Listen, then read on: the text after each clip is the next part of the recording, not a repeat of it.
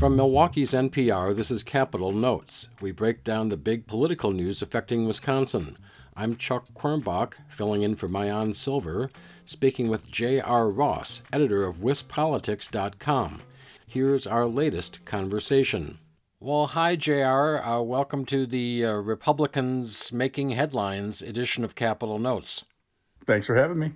One thing that WisPolitics had a prominent role in reporting is that State Representative Janel Brandtjen of Menomonee Falls, but for a few more weeks represents a little bit of the city of Milwaukee, too, has been kicked out of the Assembly GOP caucus. What is going on there?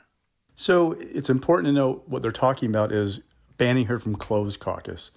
What happens is closed caucus is when lawmakers in both parties, lay out strategy for how they're going to vote on bills. They debate amendments that they want to bring to the floor. They talk about basically family business.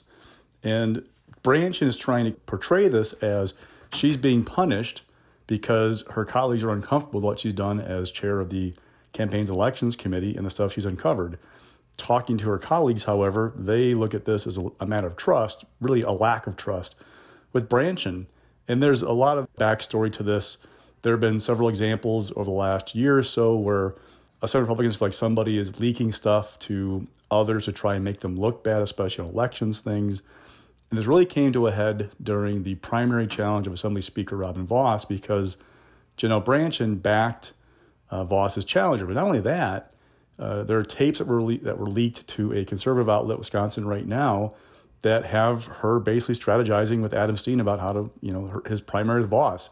That was basically a bridge too far. She has crossed a line where they no longer trust her and don't feel like that she should be part of the family discussion about private matters.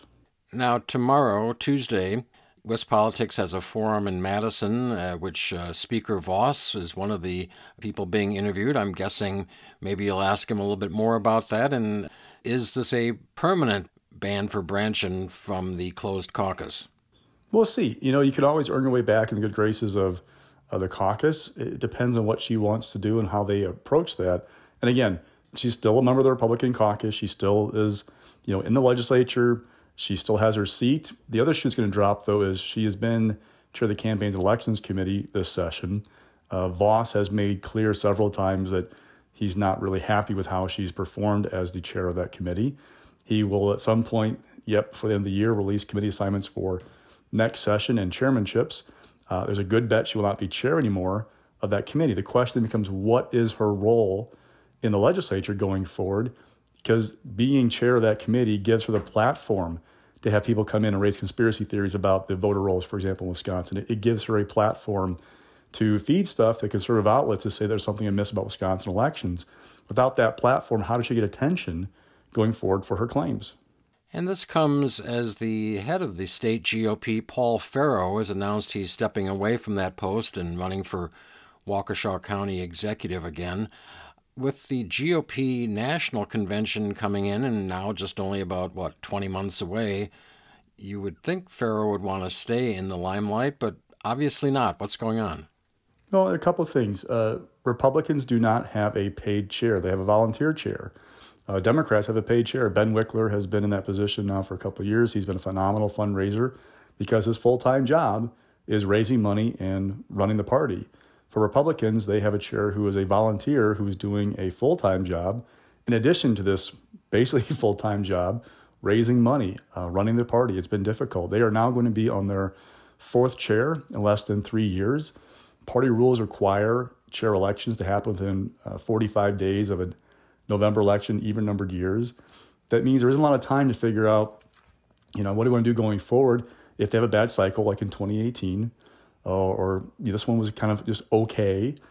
So you go back to 2018, Brad Courtney had been chair for 8 years, but he stayed on basically to help do this post-mortem in the 2018 election, and he left. Andrew Hitt took over as chair in spring of 19 and realized in summer of 21, this is too much. I've got a full-time job. I've got young kids. I can't do this anymore.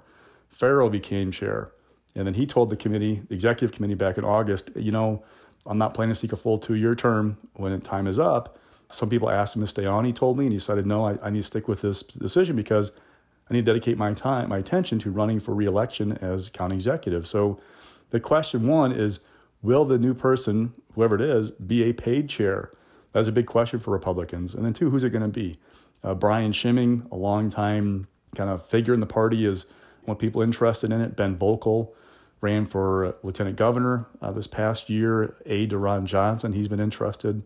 Jesse Garza, who's a member of the executive committee from up north, he's looked at it. Terry Dietrich, the Waukesha County GOP chair, he told me he was interested in it.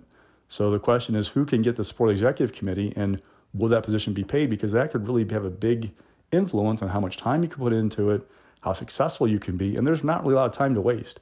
We have a big Supreme Court race this spring, which both political parties will be heavily involved in. We have a presidential election in a year and 11 months, roughly. In Wisconsin, we will be the eye of the storm once again. There is a need to get up and get going quickly and begin raising money effectively if you want to be successful. Sounds like many discussions around GOP dinner tables. Let me also wish you a happy Thanksgiving to you and yours. Same to you guys. That was J.R. Ross of WisPolitics.com speaking with me, WUWM's Chuck Quirmbach. Listen for our segments every Monday and check out the Capitol Notes podcast wherever you get your podcasts.